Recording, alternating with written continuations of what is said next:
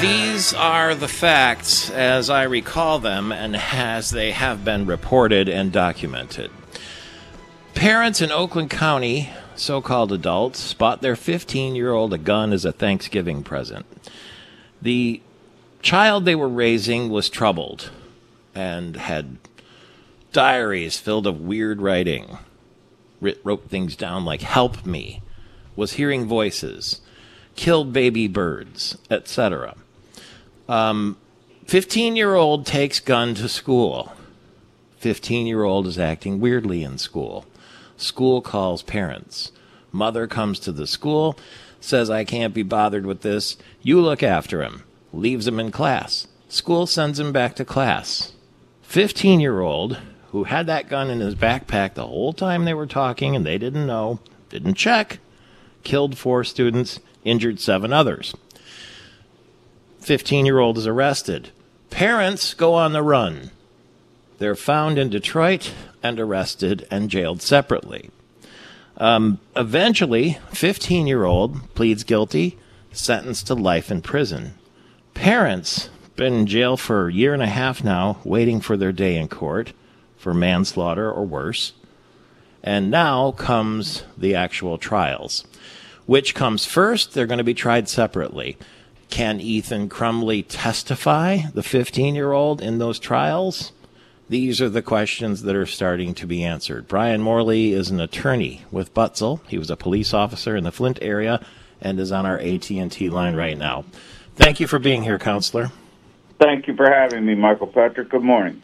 Did I miss anything? No, unfortunately, it sounds like a bad movie, doesn't it?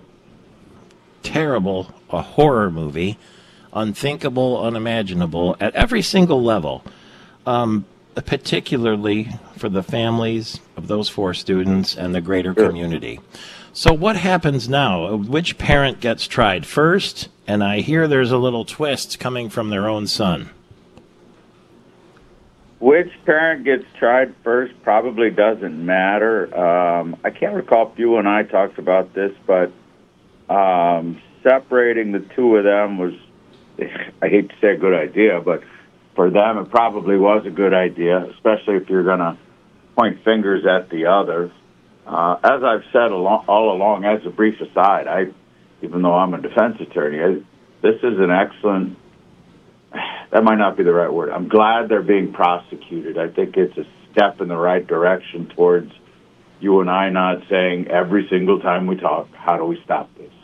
But to keep pushing against the parents for their negligence, their gross negligence, their overt acts, whatever you want to call it, from a societal perspective, I think it's fantastic. Who gets tried first?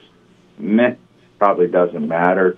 And then, of course, your staff pointed out the little quirk that the son is trying to pull. So, and I haven't researched that. More specifically, it's my understanding his appellate attorneys, he's got an appeal through the State Appellate Defender's Office, and they are in a letter to the court, which, as I say that out loud, is pretty important. You don't just write letters to the judge. You file a motion or you assert some legal foundation.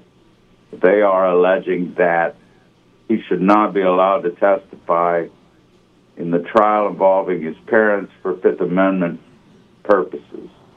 I haven't researched this, so I'm going off my own thoughts. Go ahead. I'm sorry. Am I interrupting you? No, I'm listening and wondering what happens because jury selection is about to begin for Jennifer Crumbley, the mother. And to your point, Ethan Crumbley, the shooter, has been sentenced to life in prison without parole. As you suggest, he is appealing that now. And I guess the peril is that if he testifies as a witness in either of his parents' trials, he could put his own appeal in jeopardy? I don't think so. And this is just my opinion, and I've been thinking about it since your staff reached out to me. In my opinion, he waived his Fifth Amendment rights once he pled guilty and established a factual basis. And candidly, I'm assuming he pled guilty, or as opposed to no contest, but In a guilty plea, you have to tell the court what makes you guilty of that crime. You have to say, on this particular date, I did this. So that, in my opinion, then and there waives Fifth Amendment protection. So whether he testifies that, yes, my dad or my mom gave me the gun, it's unrelated to his conviction. Furthermore, an appeal in and of itself, and when I was younger, it took me a while to get around this, an appeal has to be based on legal error. You don't just get, not like TV, you don't go to the Court of Appeals and they say, nah, you're right, we don't really like the outcome, so you can start all over. This has to be legal error, and not necessarily what you've said or haven't said. So in my opinion, first of all, a letter to the court, yeah, you're giving the other side notice that he may assert his fifth, but you have to do that. But in my opinion, I don't think there's a foundation for it. Well, I mean, they're going to ask the kid, right, whose idea was it to have a gun? Did you tell your parents you were cracking up when they bought you the gun? Did they know anything about the troubles you were going through, right? Those are going to be the germane questions that lead to possible involuntary manslaughter? Absolutely, and think it through with your line of questioning right there. It has nothing to do with what he did, irrespective of who got you the gun or why they got it or what they knew about you. You pulled the trigger. So on that side of the equation, that part's done.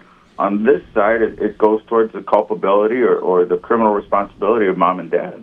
And I like I said, I think he has to testify because he's already waived his right to remain silent or to assert the fifth.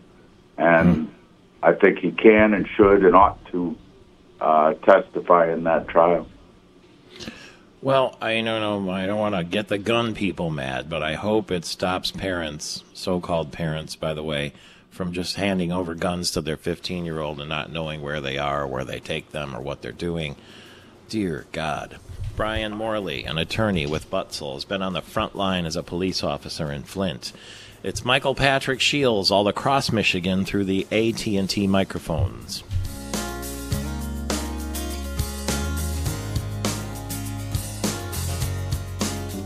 This is Chris Buck with the Michigan Reimagined podcast. When it comes to creating commercial and residential spaces, there's no one I trust more than my friends at the Forsberg Real Estate Company. Brent and his team take a holistic approach to creating an environment that suits your needs while creating a foundation for a prosperous community. Since the 1950s, Forsberg has been a name to trust if you're looking to partner on a project, occupy a great space to live or work. Reach out to my friends at Forsberg Real Estate Company by calling 517-349-9330 or check out their website at lansingrealestate.com. Hi, I'm Lauren, and I work for Meijer. People ask, why do I shop there? It's because I get everything in one stop. Like this week's hottest deals on fresh from Meijer family pack boneless, skinless chicken breasts, Earthbound Farm organic salad, General Mills cereal, Pepperidge Farm goldfish, and select Coca-Cola or Pepsi products. Plus, you get the same low prices in-store and online. Meijer has all I need in just one stop. Exclusions apply. See all deals in the Meijer app.